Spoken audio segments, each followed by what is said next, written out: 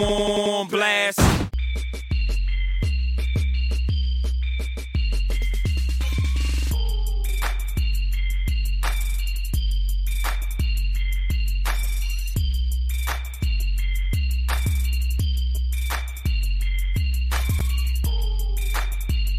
This is the On Blast podcast, week 12, NFL Picks edition. My name is Sheldon Alexander, and as always, I'm joined by my dude, Mr. Matt Russell.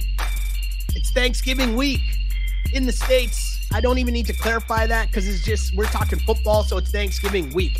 Nothing else needs to be said. How are you doing, my dude? That's right. Like, regardless of whether you quote unquote celebrate with turkey and whatever, we all have our own traditions. I remember, a couple of maybe not entirely authentic illnesses when I was a kid, or frankly as an adult, staying home from school and or work.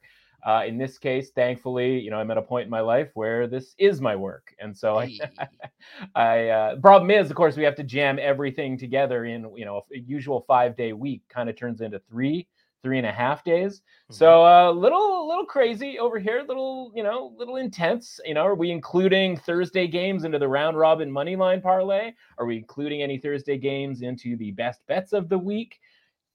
Honestly, I'm sitting here on Wednesday afternoon and I don't even really know the answer to that just yet. So we'll see how this goes. There's still some time to figure it out as we are here to do Thanksgiving. This is one of my favorite weeks because there's so many I have to try to remind myself each and every year. Wait a second. Oh, yeah. The stupid Lions. Why do we got to watch the Lions on Thanksgiving? Although that's not as bad of a thing as it normally is week in and week out. But either way, we're here. For the people who might be brand new to us, because there's going to be a lot of people tuning in to this pod trying to get some Thursday picks early Thursday morning. So for people who might be brand new to the pod, just let you know what goes on here. I come out here, I try to give out the Joe Public take, what my side is, where I'm leaning, lay a pick down, give you an angle of what to go on. And then Matt comes in with the education and information to let you know where the line is, where it came from, and where it could be going heading into kickoff. So far this season on the Sheldon Says segment, last week, 5-7-2. Still trending 2 back-to-back sub 500 weeks, but it's okay. It's okay. I'm not panicking. Matt's not panicking. Nobody's panicking because we know this is just the waves of the season. And I'm ready to get back on track. As you can see on the screen, if you are one of the people lucky enough to be watching our lovely faces on either YouTube or Twitch, first off, thank you. Salute to you. Hit us with a like. Why not? Simple and easy to do.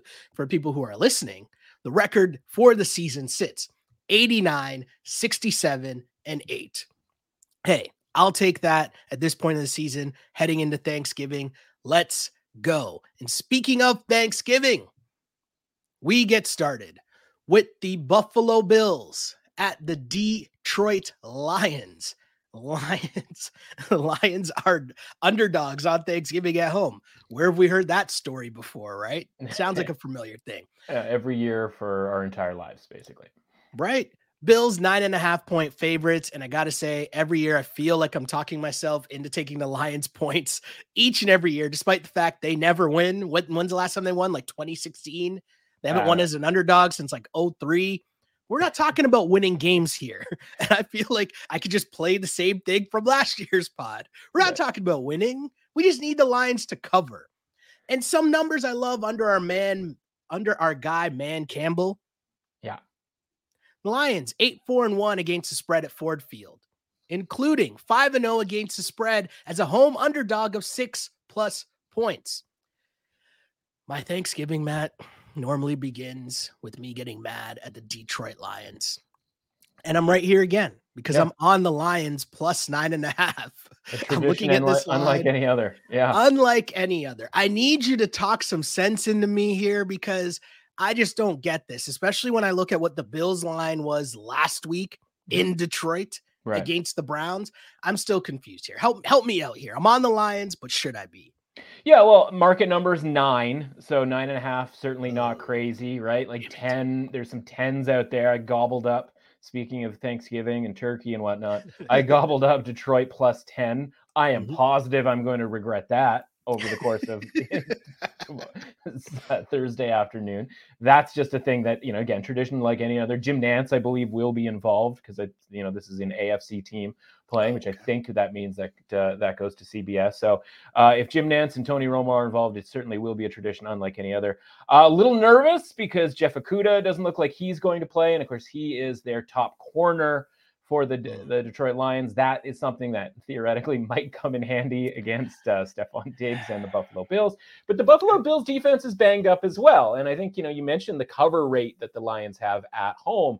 And a lot of those, right, are of the backdoor variety. And we just watched, you mentioned your record, and a couple of notes on that as far as last week, 5-7-2 is one, hand up my bad on Thursday night's pick of the Green Bay Packers. I flipped you on that game, and that caused you to go from 6-6 to 5-7-2. That being said, I went 8-6 on the week, so I'm still feeling pretty okay with it. So I didn't do a good enough job of talking you into some other picks here, and I'm not going to talk you out of this one. So this one, the Bills have a bunch of injuries here, and there's sort of this element, and this is kind of anecdotal in a lot of cases, but with these double-digit favorites or underdogs in this case.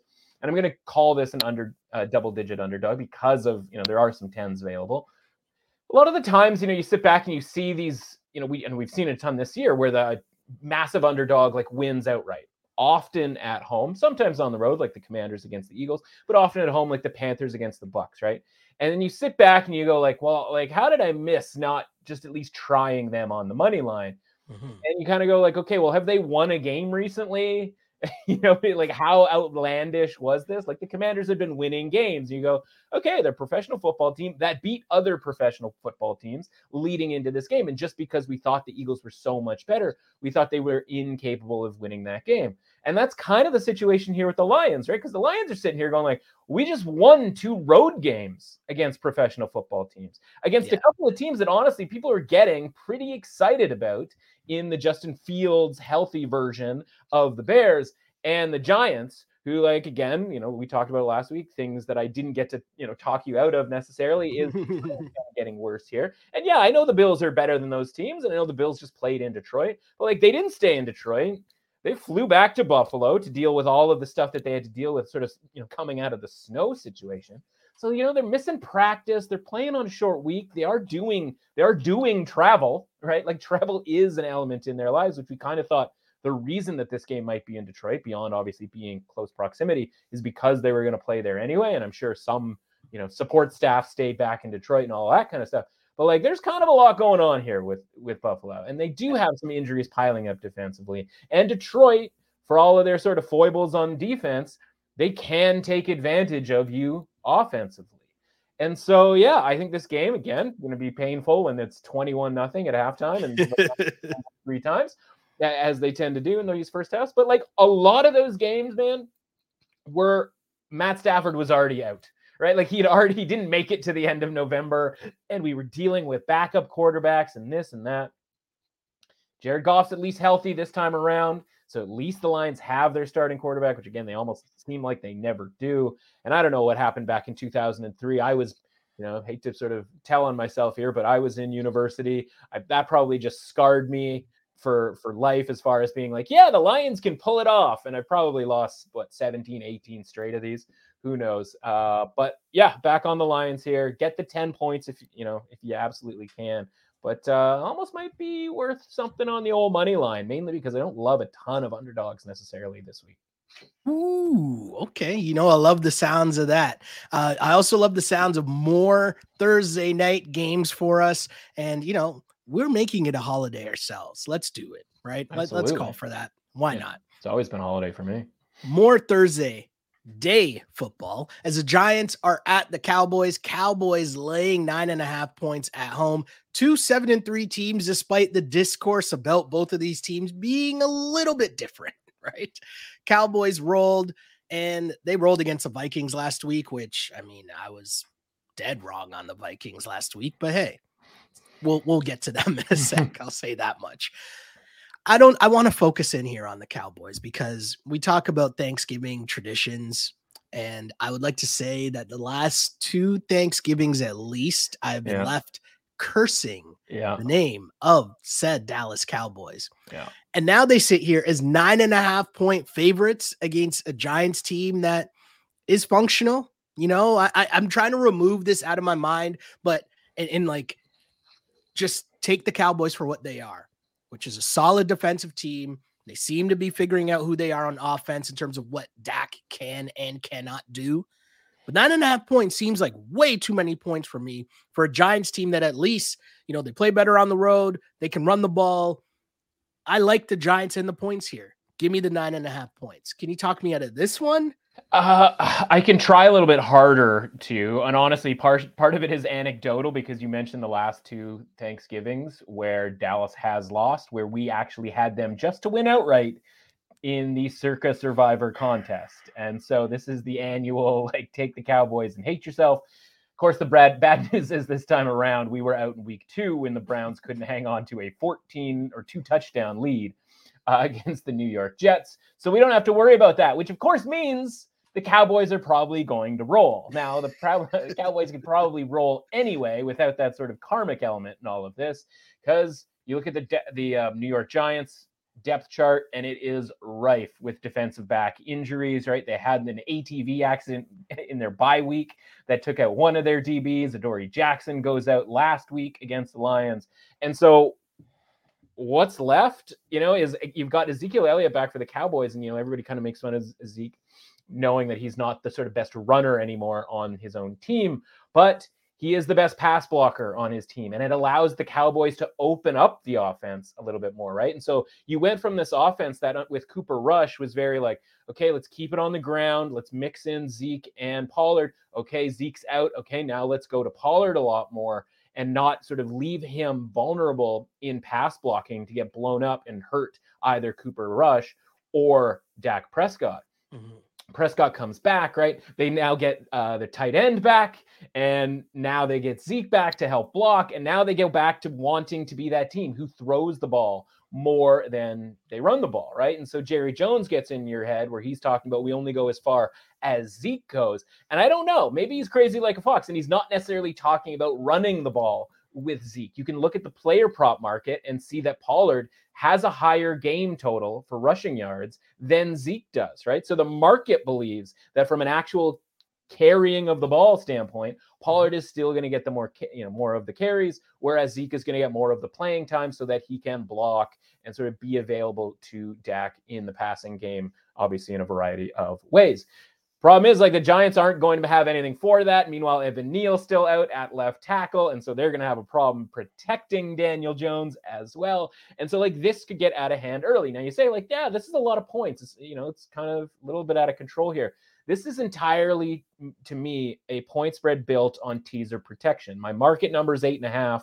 My number's 8, but if you made this number 8.5 and you left it up there, if you made this number 8 and you left it up there, I would be obliterating teasers with it. I would just be spraying the board with Cowboys teasers with anything that isn't nailed to the ground over the course of Sunday, right? We would be firing off just leg after leg after leg. And all I would request is the Cowboys to win by 3 points. Now, again, all we've asked of the Cowboys the last 2 years is to win by 1 point, and they couldn't do it against pretty flawed teams in the Raiders and the Washington Commanders. This feels like a spot where I'm going to be so bummed out that the Cowboys are killing the Giants. And why couldn't you have done it? Obviously, in vastly different situations the last couple of years. I see you're switching right now. Again, it's a lot of points. I get it, man. But like the matchup is looking pretty rough here for a Giants team that honestly is probably headed out of the playoff picture. And this is why the people come here for the information and education, because you find out about the injury updates that are available to us at the time that we're recording, the little insights, the little nuggets that you're not just going to get anywhere else where someone's just saying, take the Cowboys or take the Giants or whatever. Just the little nuggets to try to help you out along the way and hopefully flip a pick at one point to the next. Hey, just trying to help. And you've helped me a lot. And honestly, worth mentioning, like after losing all of these games over the course of Thanksgivings, past, the Cowboys know it's kind of an embarrassment. right? Yeah. They witness it, right? They witness the crowd getting bummed out every year when they lose. If there's an opportunity to run up the score here, Mm-hmm. like they did against Minnesota on Sunday, they're absolutely going to take it, right? They're going to try to shut everybody up, as if we just forgot about the last 20 years of watching these games, right? Like, we all expect the Lions to lose. We never expect the Cowboys to lose, at least from a market standpoint. They often, if not always, do. This one might be trouble for the Giants. I think there's some step on your throat type potential here for the Cowboys because of the situation, knowing that we're all captive audiences on Thanksgiving. Oh yeah, the montage of sad Cowboys fans, a tradition unlike any other for sure. Thursday night. I'm still confusing the days of the week. I don't know what's going on. We're super busy here. It's Thanksgiving. There's 3 games going on in the middle of the week. I'm fired up. It's like one week just ended, the next week's just started. Here we go. Patriots at Vikings. Vikings at home, favored by 2.5 points.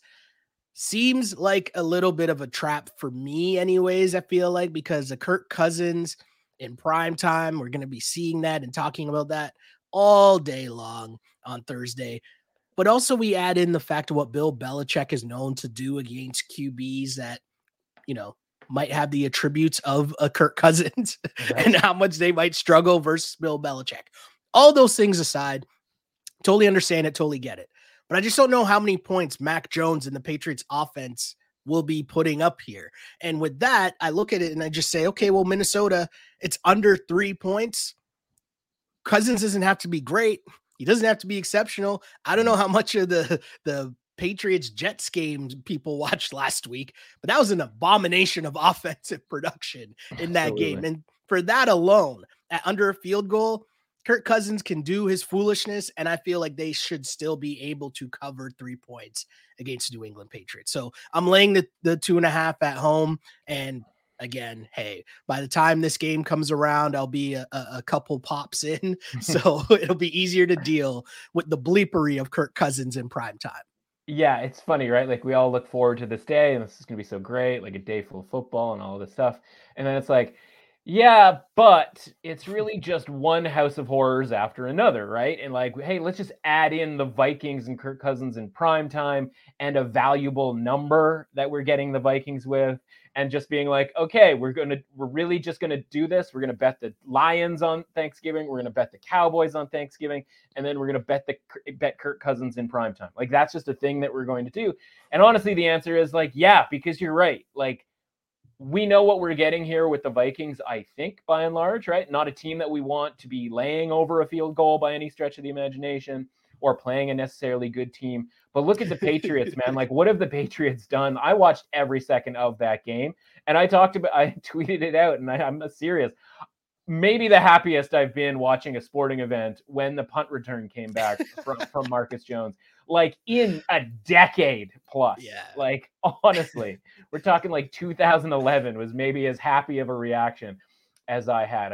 Speaking of, shots of camera shots of fans, like there should have been sort of a shot of me watching that play and waiting for a flag to get thrown, which, of course, felt like... Which almost happened. Like, there was a block my guy threw. And I saw the time, and I was like, do not throw a flag on that. That had no, effect on the play whatsoever. Anyway, all that is to say, market number for me is... not for me, but for the market is 3.9. So basically 4. My number is 6 in this game.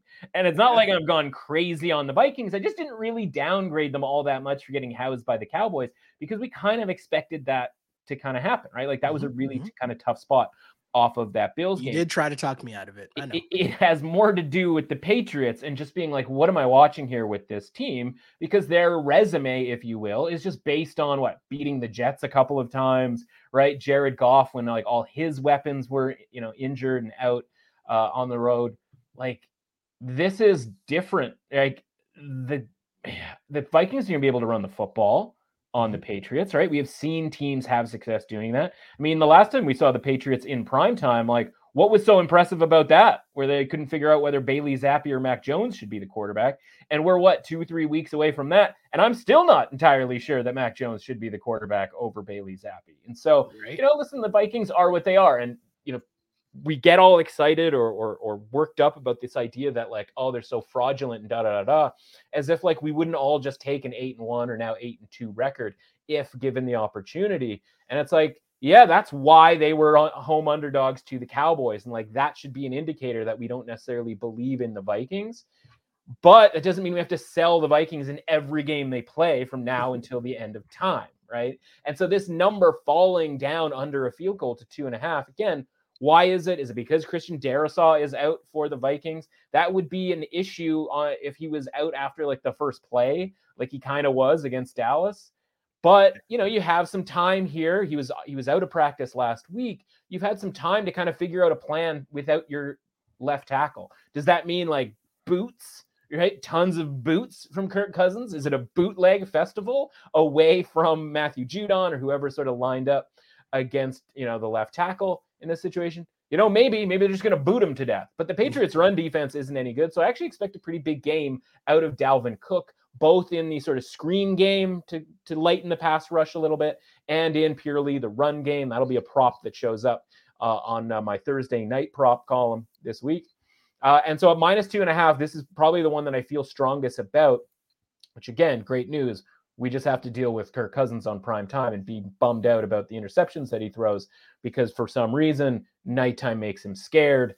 I don't know what that's about. I hope that, you know, in the audience of all audiences, right, Thursday night, that like he can at least get one somewhat comfortable victory to at least kind of tamp that down. And I think the Vikings can put that. I think they're well coached enough to put, especially on the offensive side, obviously, to put him in good enough position to be able to do that on such a short line here. I'm not worried about Belichick on the short rest or you know, sort of short week preparation advantage, et cetera, et cetera. The Vikings have had plenty of time. We always talk about embarrassment, right? Pros do not like to get embarrassed. The Vikings were embarrassed in that game. They will have full focus for this game for obviously the reasons that I mentioned and a few more. Yes, I will be with you hoping that Kirk Cousins is indeed not afraid of the dark. Let's move on to Sunday's action, and we will start with the Bengals as a 1.5 favorites in Tennessee against the Titans. I know there's a lot of talk. Ja'Marr Chase might be back for this week. My fantasy team would approve of that. But, you know, I don't know how that's a tough injury to come back from and be just ready to go right away and jump back into pro football. But hey, stranger things have happened.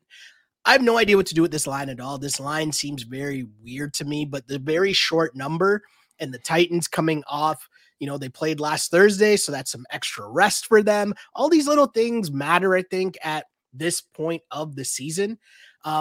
And I just like how the Titans play, man. I feel like once it starts to get cold, their style of play just picks up.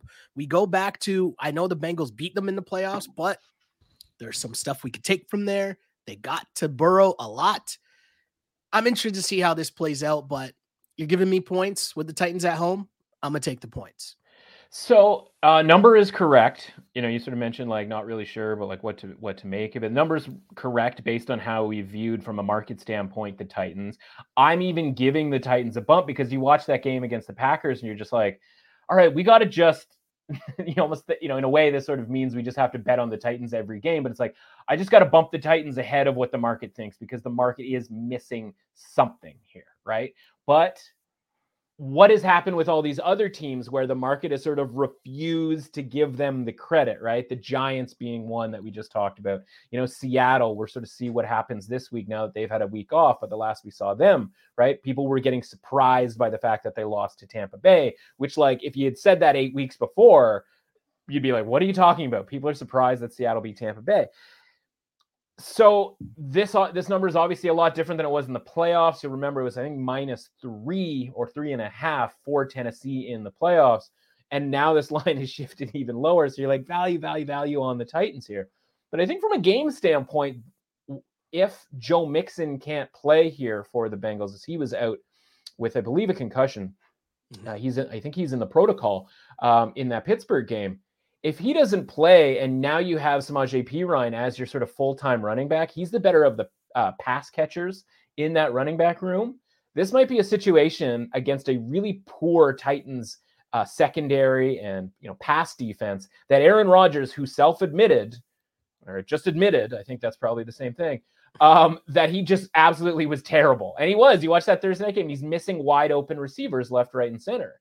Well, those wide receivers, okay, it's one thing if Aaron Rodgers is missing those receivers. There's another thing if those receivers are Allen Lazard and, Christian Watson and some of these guys that we're trying to talk ourselves into because they're getting balls thrown to them by Aaron Rodgers. But, what if Ja'Marr Chase is back? And it is Ja'Marr Chase, and it's T. Higgins and Tyler Boyd, right? This might be that situation where Joe Burrow just throws the ball 50 times, and not because they're trailing, because that's just sort of the advantage that the Bengals will have over the Titans.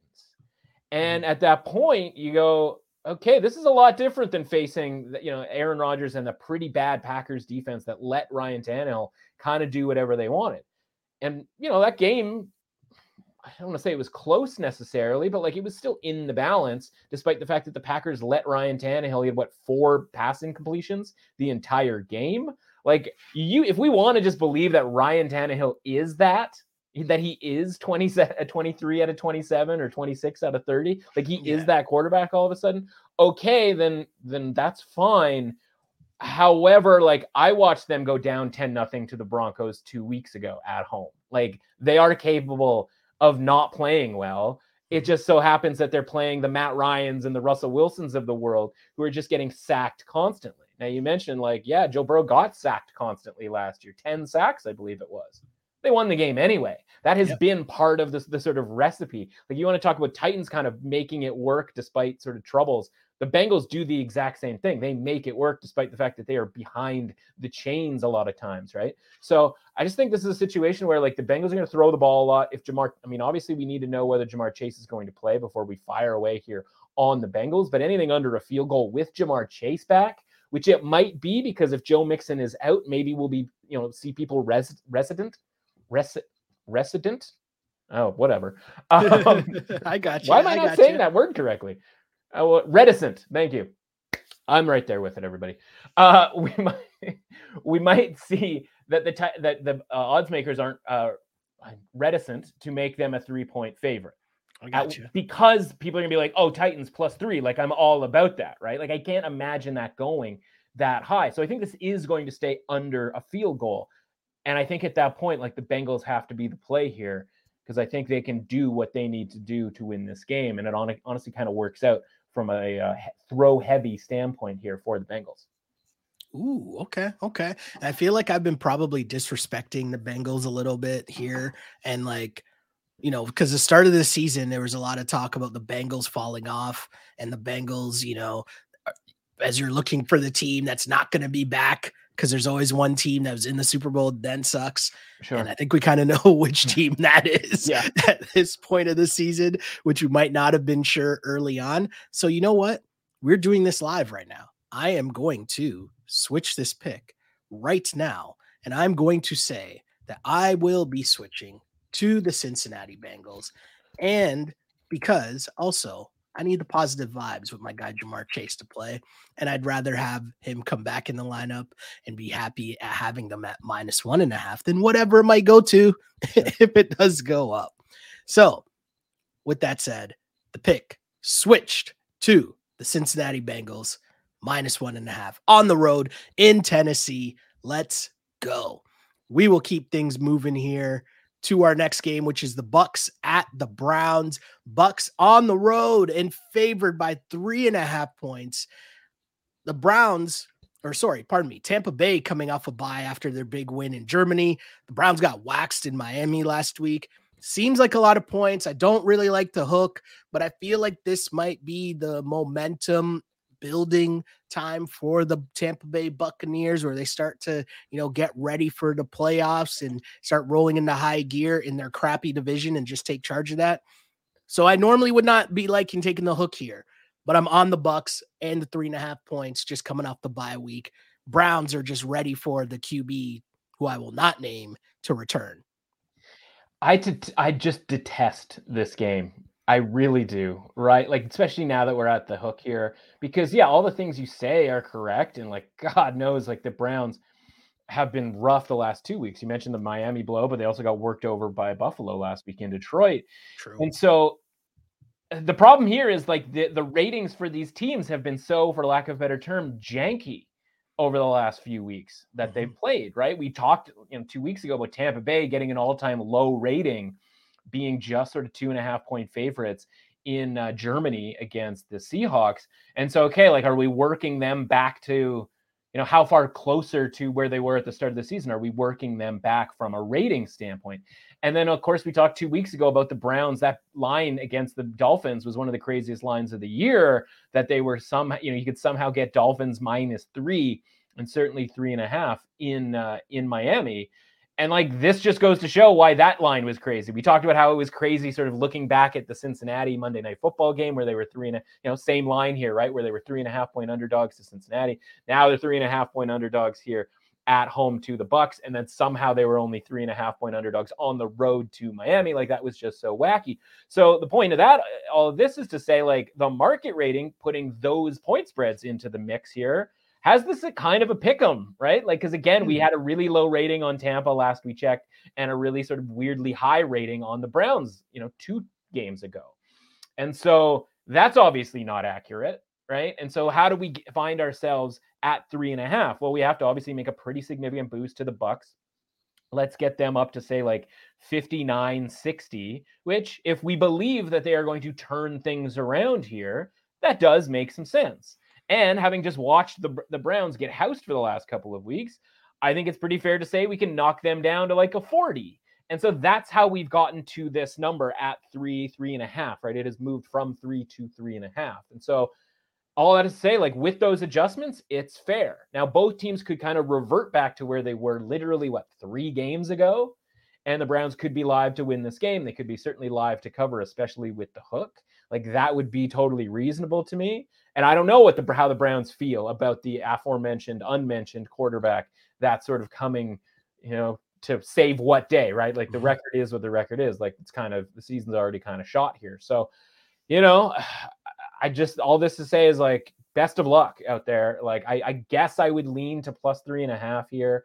And honestly, because the rating is so janky, like, I actually kind of prefer the money line with the Browns, because if things are so out of whack, right? If you do get, a good effort out of the Browns, and the Bucs do sort of revert back to, like, honestly being the team that they have been outside of 1/2 against Seattle in Germany.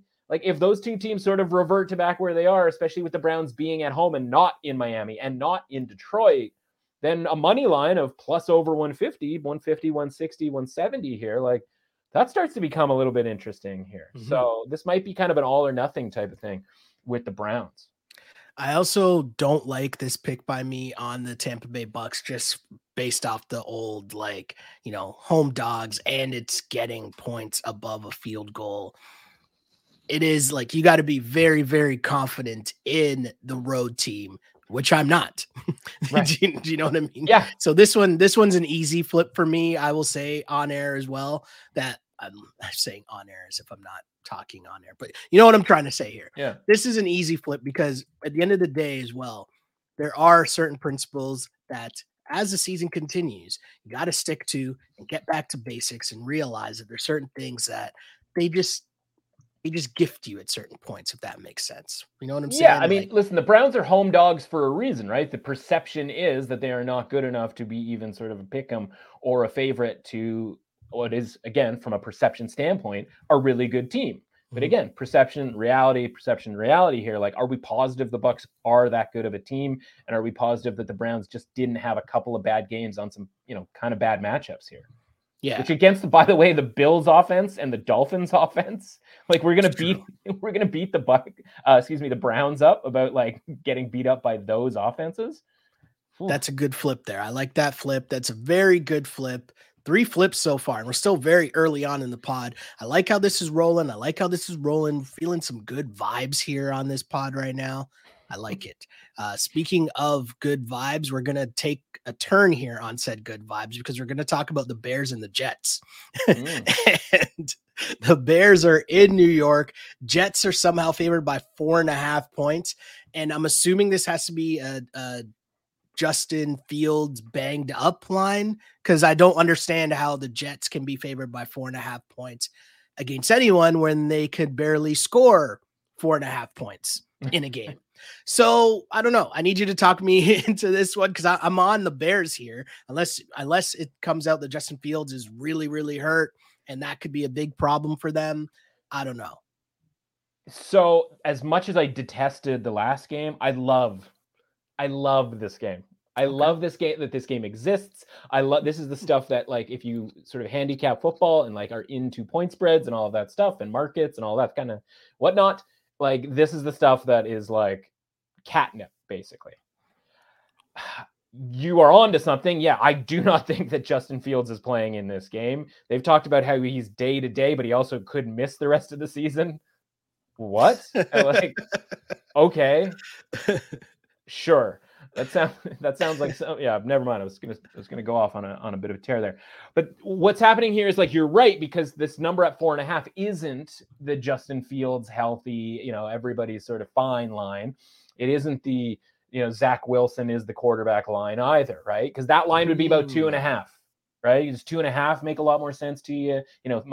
Jets -3, does that make a lot more sense to you? It probably does. And so immediately you have to go like, well, okay, why is it 4.5? Like you've done. Really proud of you for the exercise there of being like, I don't think Justin Fields is going to be involved in this game, because that's why this line is 4.5. The fun thing in all of this is, one, we have to figure out what that means for the Bears going one way, right? Like, for those who don't know, Trevor Siemian is the backup quarterback for the Bears, right? So that's problematic for the Bears rating, which, again, by the way, like, wasn't all that high to begin with. So you sort of have to go like, okay, well, cool, Justin Fields is out. Problem is, it wasn't all that high to begin with because of the defense of the Bears, right? Like, Justin Fields was the one who was like keeping their rating up at 39, let's say, right? So who do the Bears become if Trevor Siemian is out, right? With that defense, don't they become the Houston Texans? A team that, by the way, earlier on in the season, they played a 3-point game with at home with a healthy Justin Fields, pre them allowing him to run the ball a lot, but still. So, like, yeah, they actually might be that bad if he's out. Then you go and you're like, okay, well, the Jets, why is their rating essentially the same as the Bears rating for me, right? I had them at about a 39. And you're like, yeah, but Zach Wilson, man, like, he's so bad. And you're like, yeah, but in this case, the defense is the pro, right? And you go, they are this good because the defense is really, really good. And it's the one thing that's sort of scaring me about the Vikings and the Patriots game, because maybe the Jets defense is so good that that's why Mac Jones has looked terrible in 2 of the last 3 games that he's played. But I digress. So the point is, you go, well, for the Bears, you go, it's a catastrophe if Justin Fields doesn't play from a rating standpoint. For the Jets, if Zach Wilson doesn't play, like, it can't get any worse. So it has to kind of literally stay where it is or move up. Now, if it was Joe Flacco, we'd be like, yes, that has to be a move up. Joe Flacco was throwing the ball 40 to 50 times earlier on the season, right? That's what they, helped them get, sort of cooking to start the year. But it's Mike White. And we have seen good Mike White, and we have seen terrible Mike White. We have seen both of these sort of additions, right?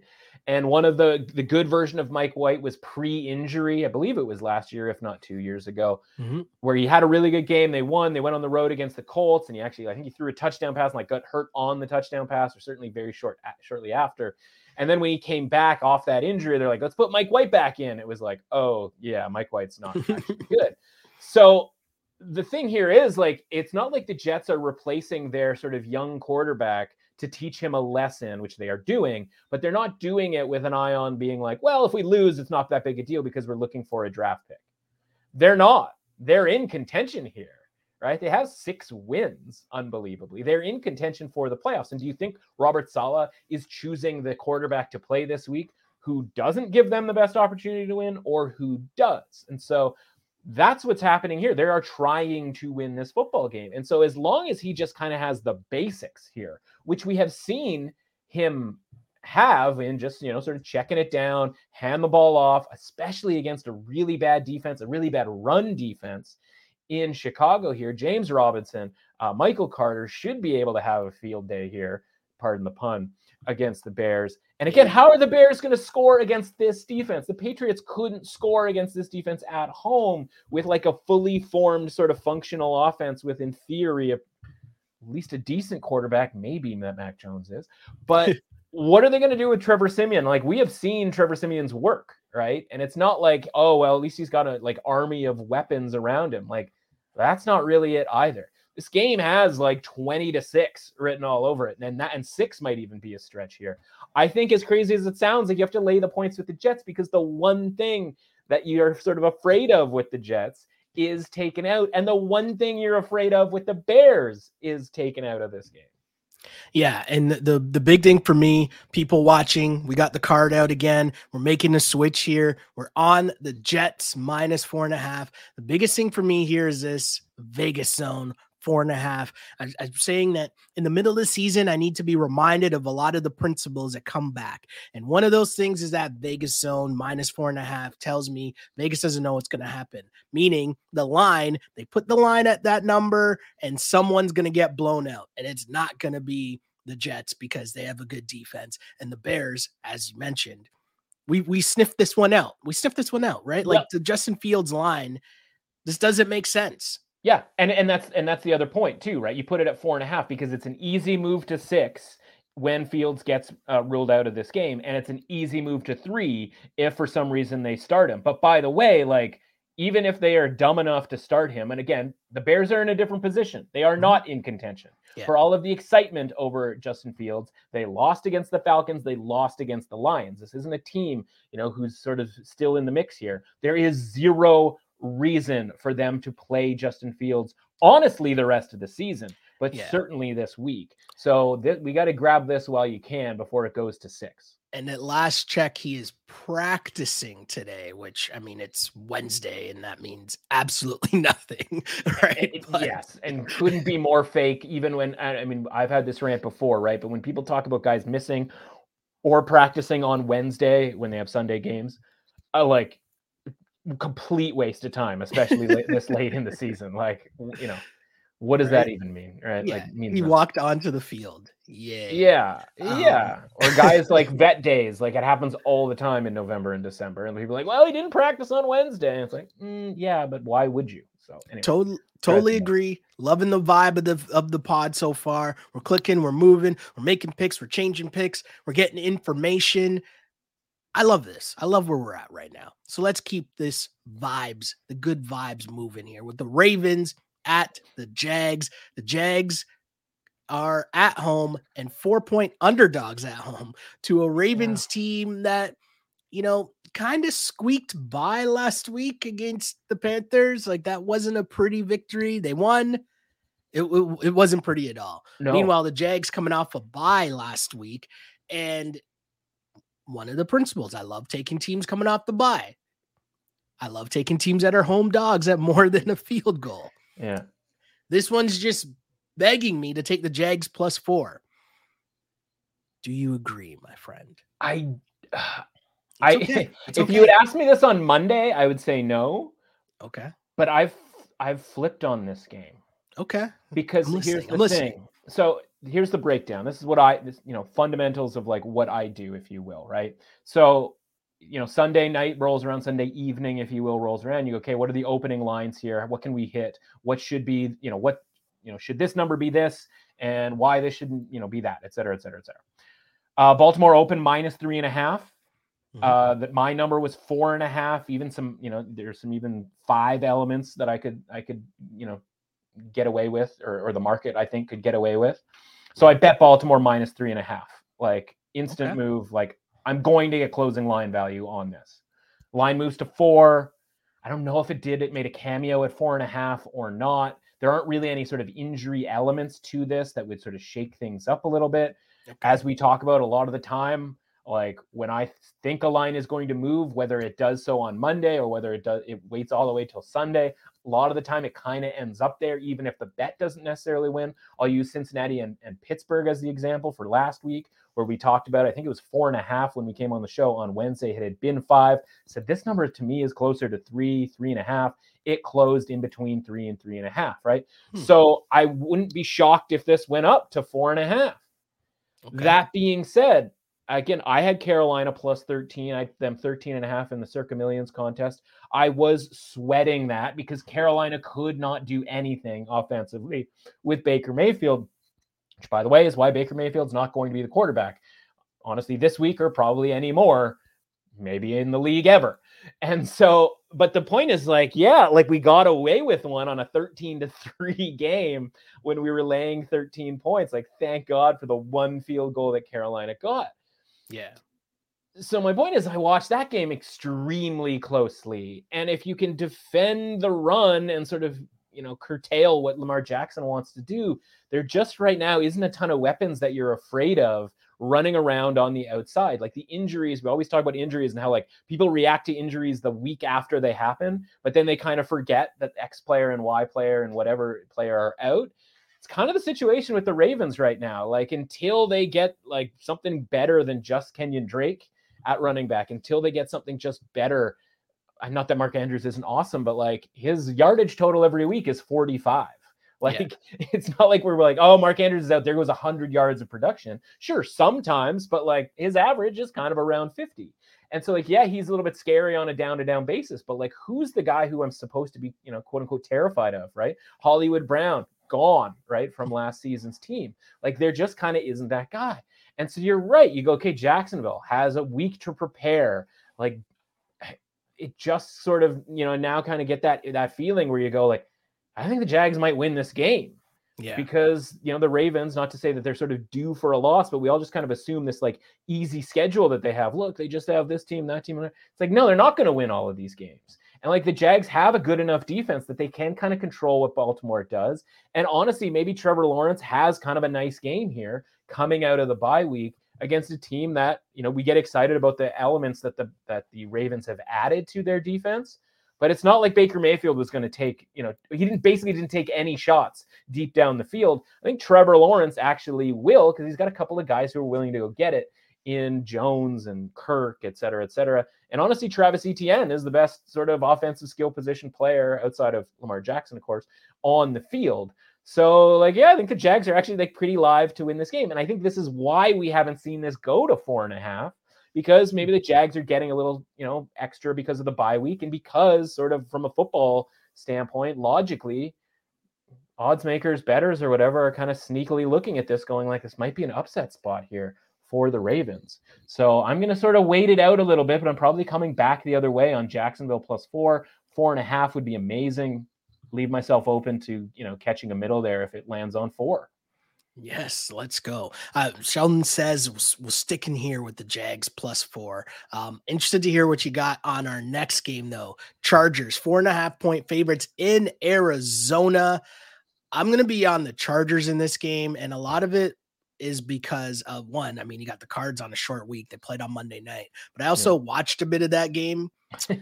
And you might say the Cards kind of quit. And I don't like throwing that out about professional players, but there's a George Kittle. I don't know I can't remember if it was his first or second touchdown, but he's running up the sideline and one of the DBs comes up and has a chance to make a tackle at the 5 and he just pulls up. Yeah.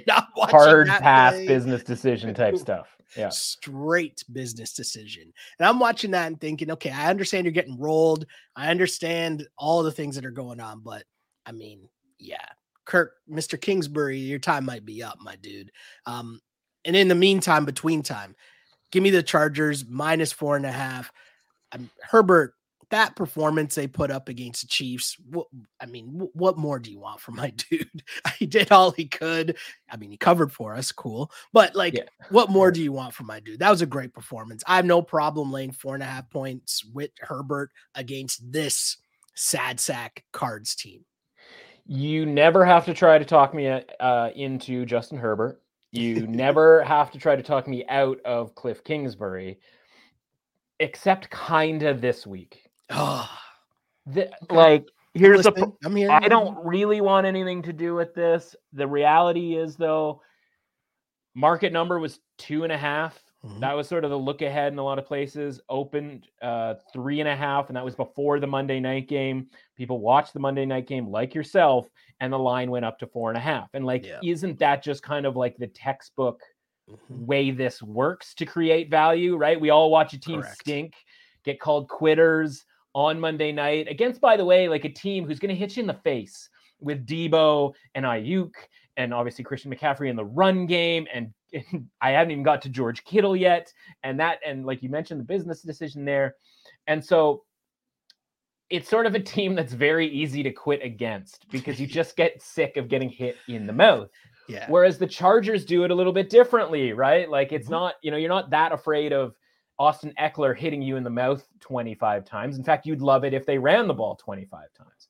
So instead, you're working off of like a more pass defense type game plan, right? Where you're worried about, Herbert, et cetera, et cetera. Mike Williams goes out. Don't think we're going to see him for a little while here, right? He played, essentially caught one ball and then went out with that ankle injury. I don't think he's going to be back. We always feel like we're on kind of borrowed time with Keenan Allen's availability. Josh Palmer has been great in kind of coming back here. But like, again, is that because he's a guy who's catching passes from Justin Herbert, or is he just a guy, right? And so I look at this and I just go, man, that's 4.5 points. And if it were all so easy, this line move would be, 6, 7, whatever, because everybody's going to look at this and be like, man, that Cardinals team and Kingsbury are just absolute garbage. But like, it gets us back to the situation of like, we are laying points with the Chargers. Like, remember that deal, right? Like, it's fun in games when they are +7, 7.5 against San Francisco and put a really good performance together. It's fun in games and they're +6, +5 to the Chiefs. And that rivalry game is going to be big. But by the way, right, like they're coming off of a pretty rough game as well. And like, that was Sunday night. So we're talking about Monday night versus Sunday night, travel, elements, obviously going on the road for the Chargers. Like that probably took a lot out of them, knowing now that they have no shot to win the division. And they're now scrapping it out with the Jets and the Patriots of the world to even just make the playoffs and just make a wild card. And so we're now going to just trust Brandon Staley to win by margin on the road against a team that has some talent. Now, I don't know, and this is going to be sort of weird to say, I don't know if Kyler Murray is going to play. I don't know I can't even really tell you whether Kyler Murray is better for this Cardinals team than Colt McCoy is, or that I even want Kyler Murray to play. I do sort of think, though, if Kyler Murray does play, that this line comes down. I don't even know if that's correct or not. Yeah. I just kind of go give me the Cardinals +4.5.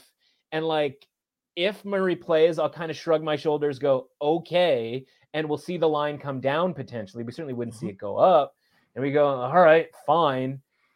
I don't know that this line can go any higher if it's like Colt McCoy's back, because honestly, I think Colt McCoy I don't think we're blaming Colt McCoy for that game on Monday. They were certainly in that game for the first couple of quarters, but like you said, right, you get hit in the mouth a bunch of times. You kind of, sort of hard pass it towards the end.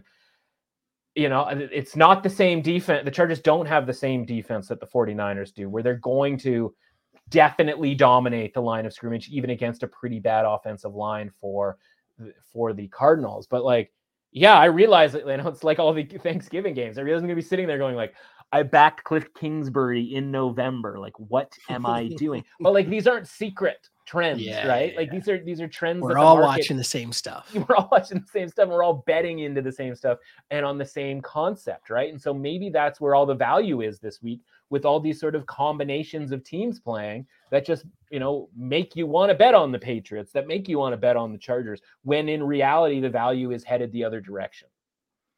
Yeah, this is a super tough one. And you almost had me switching this pick as well. But I can't, the Kingsbury stuff and it just got to come to a head at some point. And the Chargers, I know, I don't want to be in this position laying 4.5 points on the road. I definitely don't. I just need to see some form of life from the Cards before I'm relying on them to do anything here.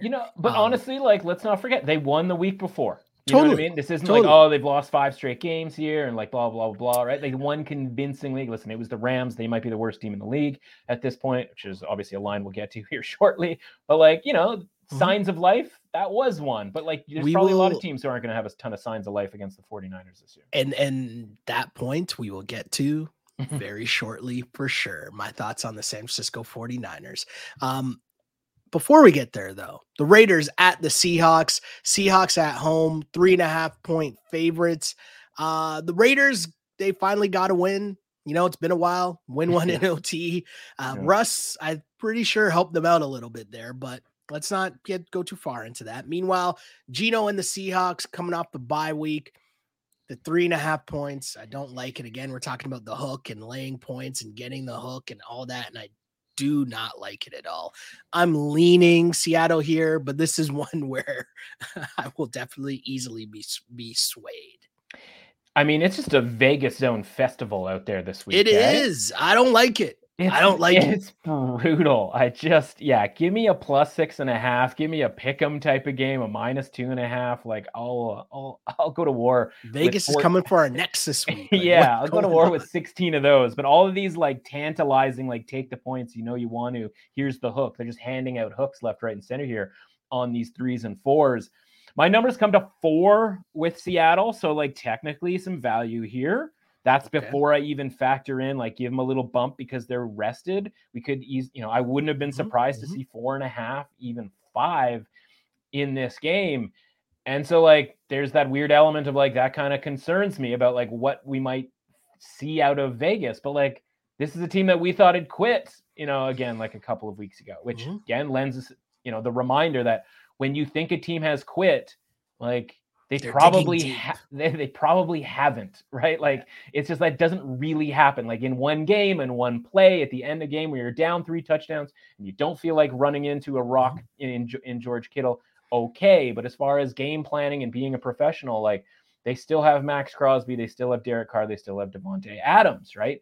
And so like the part of me that's a little bit concerned here about the Seahawks is like, we just talked about how they were overrated in Germany against the Buccaneers. And before that, it was, what was essentially a tie game for a really long time at home against the Giants, a team that, again, we saw their sort of dip coming.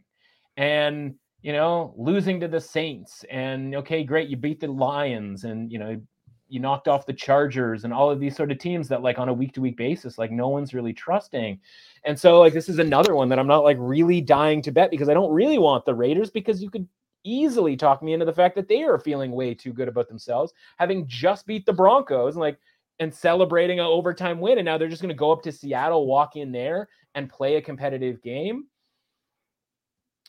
It's a tough spot. And like, Seattle should be waiting for them. And, again, the Raiders defense isn't great. So this is probably going to be a bet for me on Seattle just based on the numbers. But like, I almost prefer that this line be a little bit higher so I could be a little more convinced that, everybody sort of feels good about the Seahawks, but apparently we've downgraded them such off of that loss to the Bucks that maybe this 3.5 line does make sense. And maybe this is time to buy back on Seattle. That seems quick to all of a sudden be buying back on Seattle after everybody was loving them just 2 weeks ago, but maybe that loss lingers.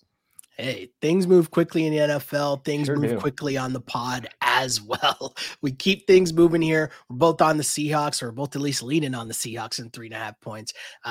Keep it moving, though, with the Saints at the San Francisco 49ers, the aforementioned San Francisco 49ers, who are 9.5-point favorites at home against the Saints. This is a lot of points that I just cannot bring myself to take with the San Francisco 49ers. But what I was alluding to earlier is that my thoughts on the cards is a lot based on like just the Niners are getting a lot of love right now. And don't get me wrong, I think they have offensive weapons. It's great. We already know what their defense is capable of. But I think they're getting a lot of juice right now. 9.5 points is a lot of points. And maybe this is just me as a hurt Niners fan that is just seeing the Jimmy Garoppolo pick when you need it, or the toss with his left hand when you need it, all that fun stuff. I just can't lay 9.5 points with the Niners here. I can't do it. But maybe I just have a hate on for Jimmy G and the eventual downfall, a disappointment that will eventually come in the playoffs, which has nothing to do with right now. Yeah. But I'm just telling you that I'm a scarred fan. Okay, fun exercise for my scarred 49ers fan friend here. You ready? Mm-hmm. If the 49ers were playing at home to the Miami Dolphins, what would you make the line? Ooh. I would make the line, it'd be under a field goal. Niners would be favored by under a field goal. So they play next week. Mm-hmm. And the look-ahead line is 4.5 right now. For the Niners. It's too many points. And so as sort of a fundamental, like how does the market feel about a team exercise? Mm-hmm. You look at that and you go, okay, that's too many points. And so obviously, you get into the Saints situation here, 9.5. There's some 10s out there. Then you get into kind of a nebulous region from a point spread standpoint, but that indicates, like the ratings kind of gotten off the rails a little bit here for the 49ers. Now they covered last week that, as a 10-point neutral site favorite, not a spot that your guy Shanahan is usually, just gobbling up ATS victories in. No. We saw them get out to 7.5, even some 8s popping against the Chargers the week before. And, part of that was like, okay, well, maybe it's because the Chargers have a ton of injuries. Honestly, it might just be because people love the 49ers, right? Like they're the hot team. People are talking about are they the best team in the NFC? Are they the best team in the league, with sort of some disappointing efforts here from the Bills, obviously, in 2 out of the last 3 weeks. And so, this is at some point a sell high situation. Now, does that sell high situation come after they win by 10 or more points? And they are 4.5 or 5-point favorites against Miami, next week in a game that I'm already very excited about? Mm-hmm. Maybe. Or maybe it's this week where, okay, they have a comfortable victory. We saw last week with Buffalo and Cleveland, comfortable victories do not necessarily equate to point spread covers. I grabbed this at 10. I think I paid an extra 3 cents. There was some plus 10, minus 113. If it ever hit that again, that's where I would bet this. This is a Saints team. They are not great. Their defensive line is in shambles. Their offensive line is in a little bit of shambles as well, but they are still sort of functional in that they have a couple of guys who can play, right? Mm-hmm. They have a quarterback who functional. Is functional. Yeah, you're not dying. You're not hoping he wins this game. But I mean, again, at plus 350 on the money line, maybe you are. And who knows? Between now and then, we find some Jameis Winston in our lives. And if you ever wanted an underdog, could be way up here, could be down here type of situation, Jameis Winston is definitely that dude. So maybe this is that situation. So you've got some guys here who can play, who can kind of keep the game close, if you will.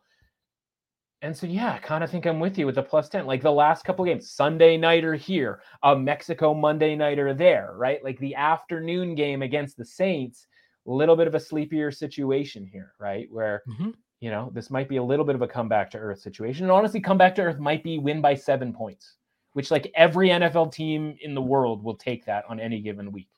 Totally. I'll take that as a Niners fan. Yeah. Let's keep it going. The Texans at the Dolphins. Dolphins, 13-point favorites at home. And I don't like laying that many points. We know the constant theme I always bring up is the double-digit spreads and what we think of all that fun stuff. But there's a QB controversy going on with the Texans. Lots going on there, and it's not good. Yeah. Meanwhile, the Dolphins offense is just cooking with grease right now. Under 2 touchdowns, you could talk me into that. So I'm laying the 13 points with the Miami Dolphins against the Texans here. So if we had just not talked about this game, would anyone have noticed? You know what I mean? Any listener to the podcast be wait a second, they didn't have a take on Texans Dolphins. It's true. Right? We could have skipped it entirely, which I would love to do. Because listen, I'm not taking the Texans plus 13 at this point, not with Kyle Allen potentially in the mix to start. I've been down the Kyle Allen road, and honestly, maybe Kyle Allen's music. Yeah, he might play, and he might play okay, and he might get the ball out to the places he needs to get the ball out to.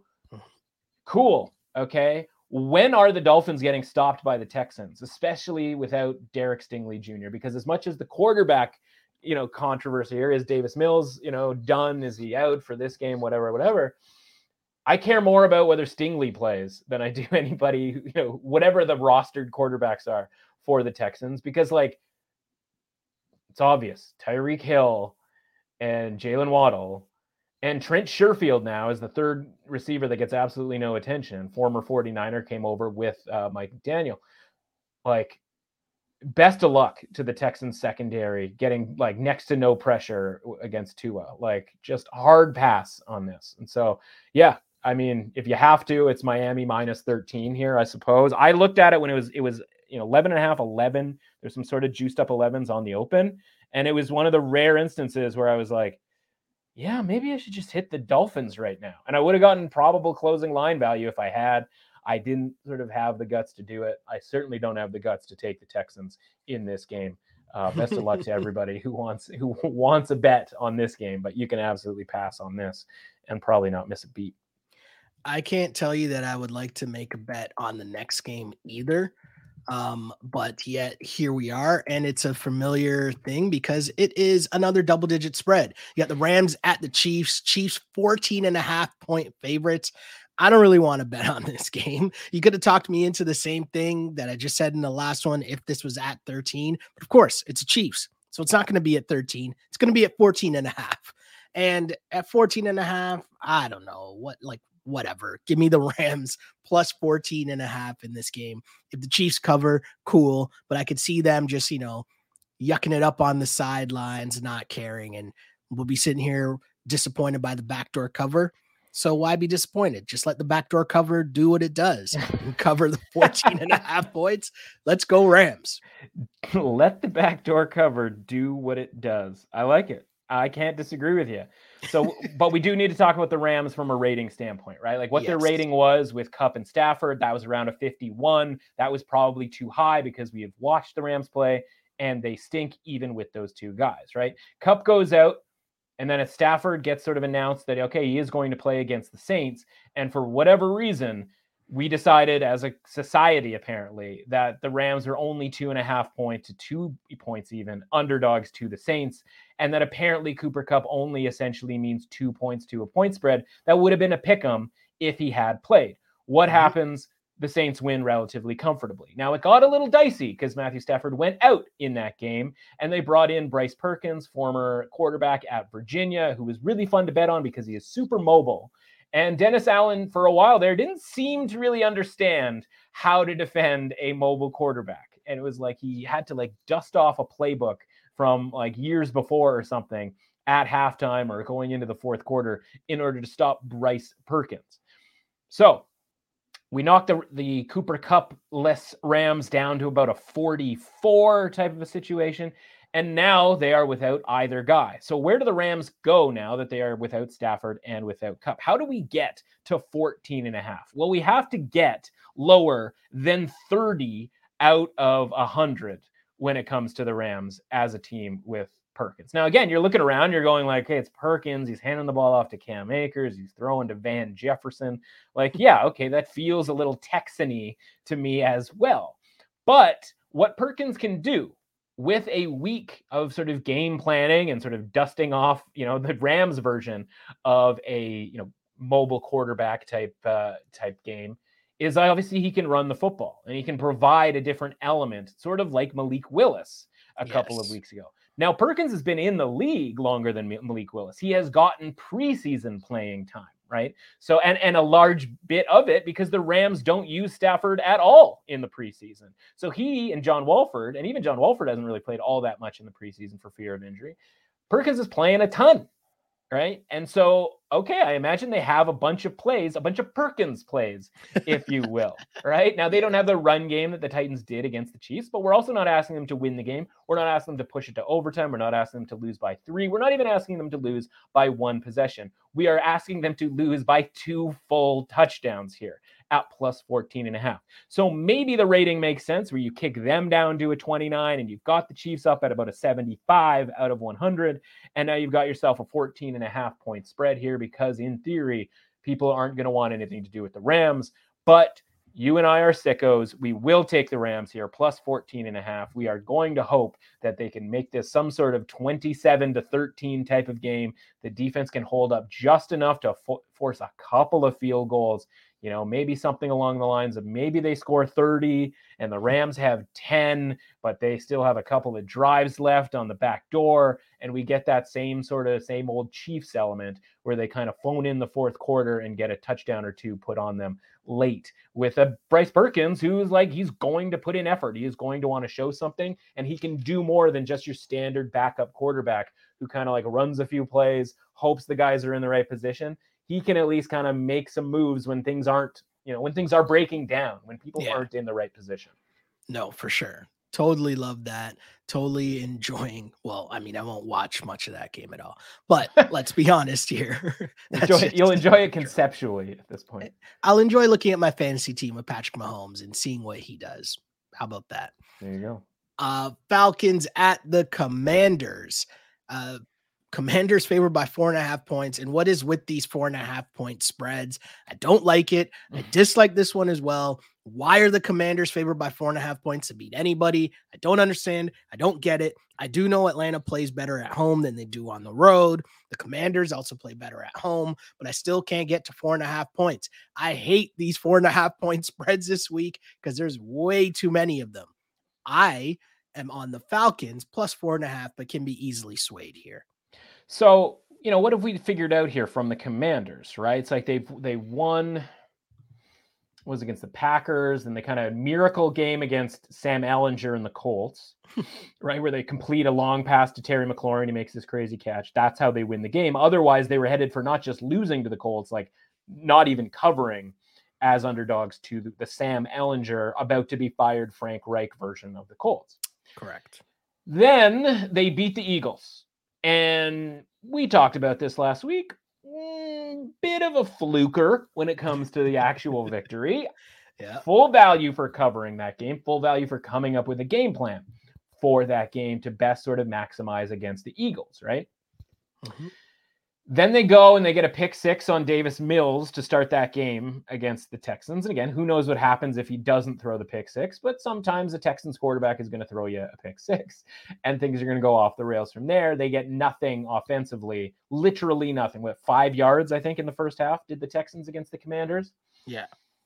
So I don't want to punch holes in like their entire season here, but like, you're right. How did we get to a point where like the Commanders are like the homeless man's 49ers from a market perspective, where all of a sudden like we're just ratcheting the Commanders into frankly an above average team here, because they don't get anything really for home field advantage, right? Like they get I have them down for a half point. Maybe they get a point for home field advantage. They certainly don't get the 2.5 that you might give, Buffalo or Minnesota or Miami certainly in September. Or Denver, for example, Seattle. I'll just keep naming teams. My numbers are 2.5, like as the actual what this point spread like should be, and it opened 3. Yeah. So okay, if you want to bump the Commanders up further than I had them, that makes sense. If that triggers a bet for you at -3, I would even sort of accept that as a notion. But now that we're at 4.5, like. Yeah, this has to be the Falcons at plus 4.5. Like this might not be the top of the market for the Commanders, but it doesn't have to be the top of the market just yet for this game to be close, or honestly, for the Falcons to have a chance to win the game late. Yeah, I totally agree. I just don't understand this line at all. And it's one of those weird ones. I'm going to look at it and look at it and look at it, and it's never going to make sense. So, also not really making sense is our next game, the Broncos, who are 2.5 point favorites against the Panthers. Now, here's the thing I don't understand here. Yeah. Okay. I just spent way too long before we recorded this podcast searching Twitter to find out if the story about Melvin Gordon being waived because following the loss last week in overtime to the Raiders, he was in the locker room blasting Future music, rapper Future music in the locker room after the game, after they lost in OT, and Russell Wilson kind of screwed that up. Now, if you know, we don't got to deep dive into that too much, but I'm just bringing that up to say I spent way too much time trying to see if that story was actually true or not. But either way, I find it hilarious that it is even just a thing that is being said. I like that that's even a hypothetical, because it has some believability in that like people within the locker room don't care for Russell Wilson. But also it was reported very early on that when he got to Denver, he got mad at the game ops for playing Future songs. Yeah. Oh, for That sure. was a thing Yeah. that was reported. So all I'm I saying, would like to believe that it's because Melvin Gordon fumbles literally every game, and he's exactly, like my reliable tweet where it's like, oh, is it Melvin Gordon fumbled at the, honestly, unless there's no good time to fumble, but like the worst possible times, right? Like he's a legend for that. Does that make me like the Broncos a little bit more in this game? Honestly, sort of. But I don't like the Broncos in this game. Like, No. what? Like, what? You know, like, I don't love Sam Darnold, right? But like, I really like the Panthers defense. And if you're going to tell me that like you want to ride with one defense or the other in this game, like I rather ride with the Panthers defense and Sam Darnold, who like, you know, Sam Darnold offensively, but like he's famous for saying that he was seeing ghosts. Russell Wilson's the one seeing ghosts out there. I mean, he is ducking on, you know, on stuff that like doesn't actually exist, right? And so I think, you know, fundamentally it's like, okay, can the Panthers win a football game? They were never going to beat the Baltimore Ravens, but like they can beat the Falcons at home, for example. We can beat a, you know, honestly mediocre Tampa Bay team. Like they can win these games at home. Now, again, this is kind of like some of these other games where we go, it can't get any worse. It's kind of like the Jets, again, ironically with Sam Darnold, where you go, can the quarterback play get worse than Baker Mayfield? Can it get worse than PJ Walker? And honestly, I think the answer is no, it can't get worse. And so it's not like this number is like, oh, Sam Darnold's playing, so now Carolina's favored. Or Sam Darnold's playing now, it's, you know, now it's a pick 'em game. Line didn't change, right? They're all getting rated the same. And like, at least there's a possibility that Sam Darnold is fractionally better than those other guys. And by the way, my number is about 1.5. So, I mean, I don't think we're ever going to get 3 in this game. I mean, like, can you imagine? I haven't bet it because on like the dream of getting +3 in this game is like still alive in my mind, even though I like logically, I know that's not going to be the case. But you want to talk about like if the Cowboys ever went to 8.5 and the teaser legs that I would be spraying, one on the other side of this, you know, on the other side of this game, I would be absolutely firing away on Cowboys teasers with Carolina up to 8.5. Carolina +8.5. I mean, think about it the other way. The Denver Broncos -8.5. On what planet would you ever, and I realize you'd be paying, you know, -270 or whatever, but like, sweet fancy Moses, we're, you know, -270 for +8.5 on Carolina here. Oh my God, anything. Give me any team at +8.5 against the Denver Broncos at this point. No, I definitely hear you there. And I just think it's one of those weird games where I will make the switch. It's one of these. Yeah. I came in here at the start of this pod, first off, saying that there was a lot of weird lines, a lot of things I didn't like, a lot of things where I'm telling you, I'm making my pick, but I can be easily swayed. And maybe I'm just really hoping that this future story is actually true. So can Twitter please do their job and validate this story for me? Like Melvin Gordon's probably trying to get a job right now, which is why he hasn't said anything, or anyone else in the room hasn't said anything, right? But come on, please make that story be true. Sunday night football action. Packers at Eagles. Eagles are home favorites, 7 points. I'm on the Packers. 7 points seems like a lot for an Eagles team that has won, but they haven't looked as the world beaters that people were making them out to be to start this season, despite what their record said. Meanwhile, the Packers can run the ball against the Eagles, and I feel like that's the Eagles' weakness. The Packers should know that, should be able to keep this game close. Give me the Packers plus the points here. Yeah. So again, back to the process of Sunday night.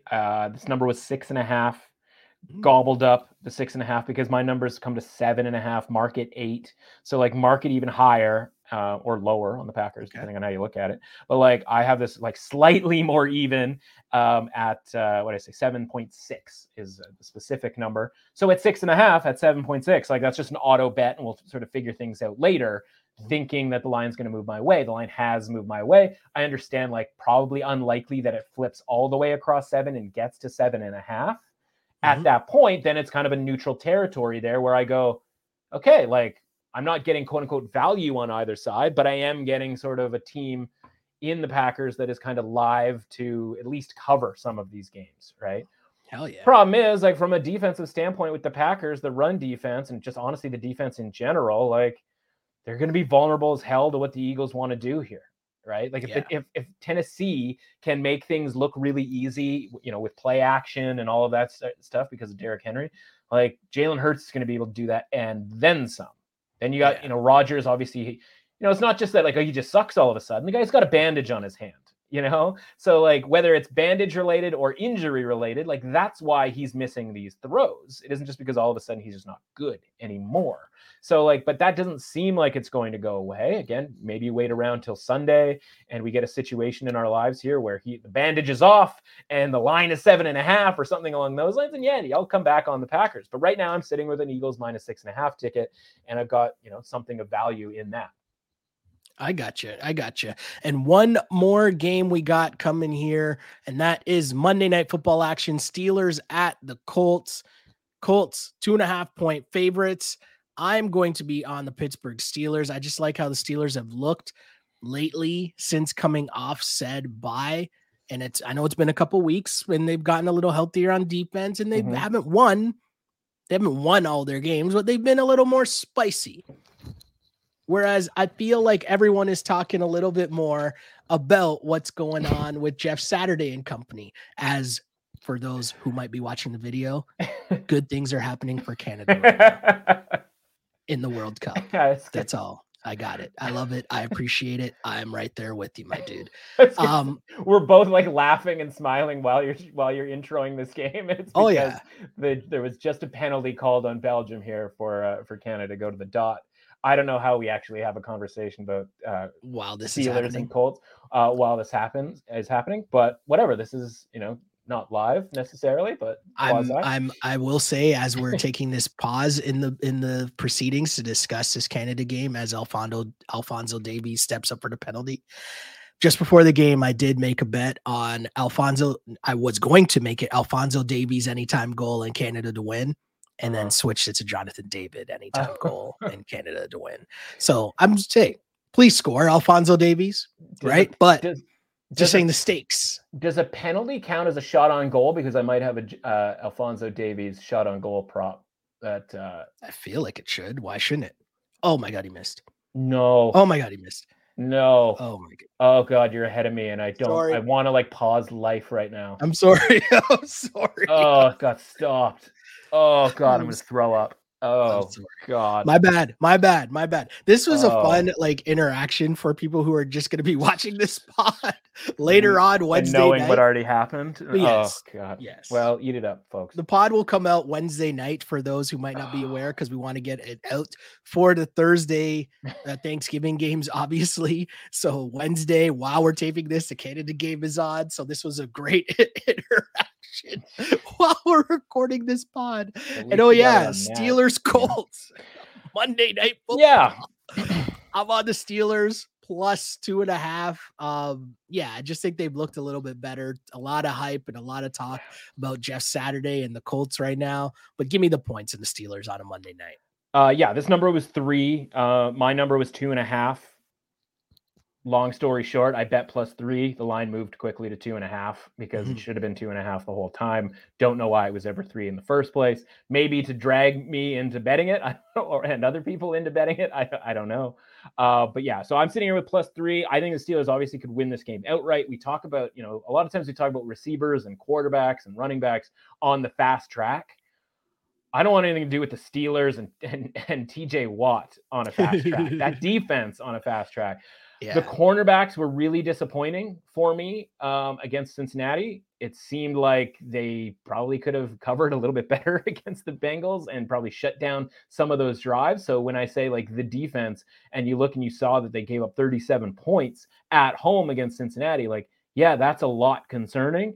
But honestly, it might just kind of be a situation where they might be better in the indoors on the fast track. TJ Watt getting around a Colts offensive line, shaky. We called the Colts to win that game against the Eagles last week. They had a 10-point lead and obviously had the lead for much of the game.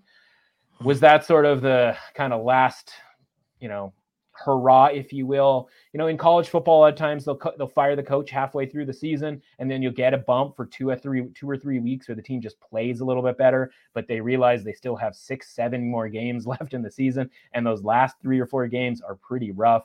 Maybe that's where we're headed here with the Colts. Obviously, we like the run defense with the Colts last week against the Eagles' run defense.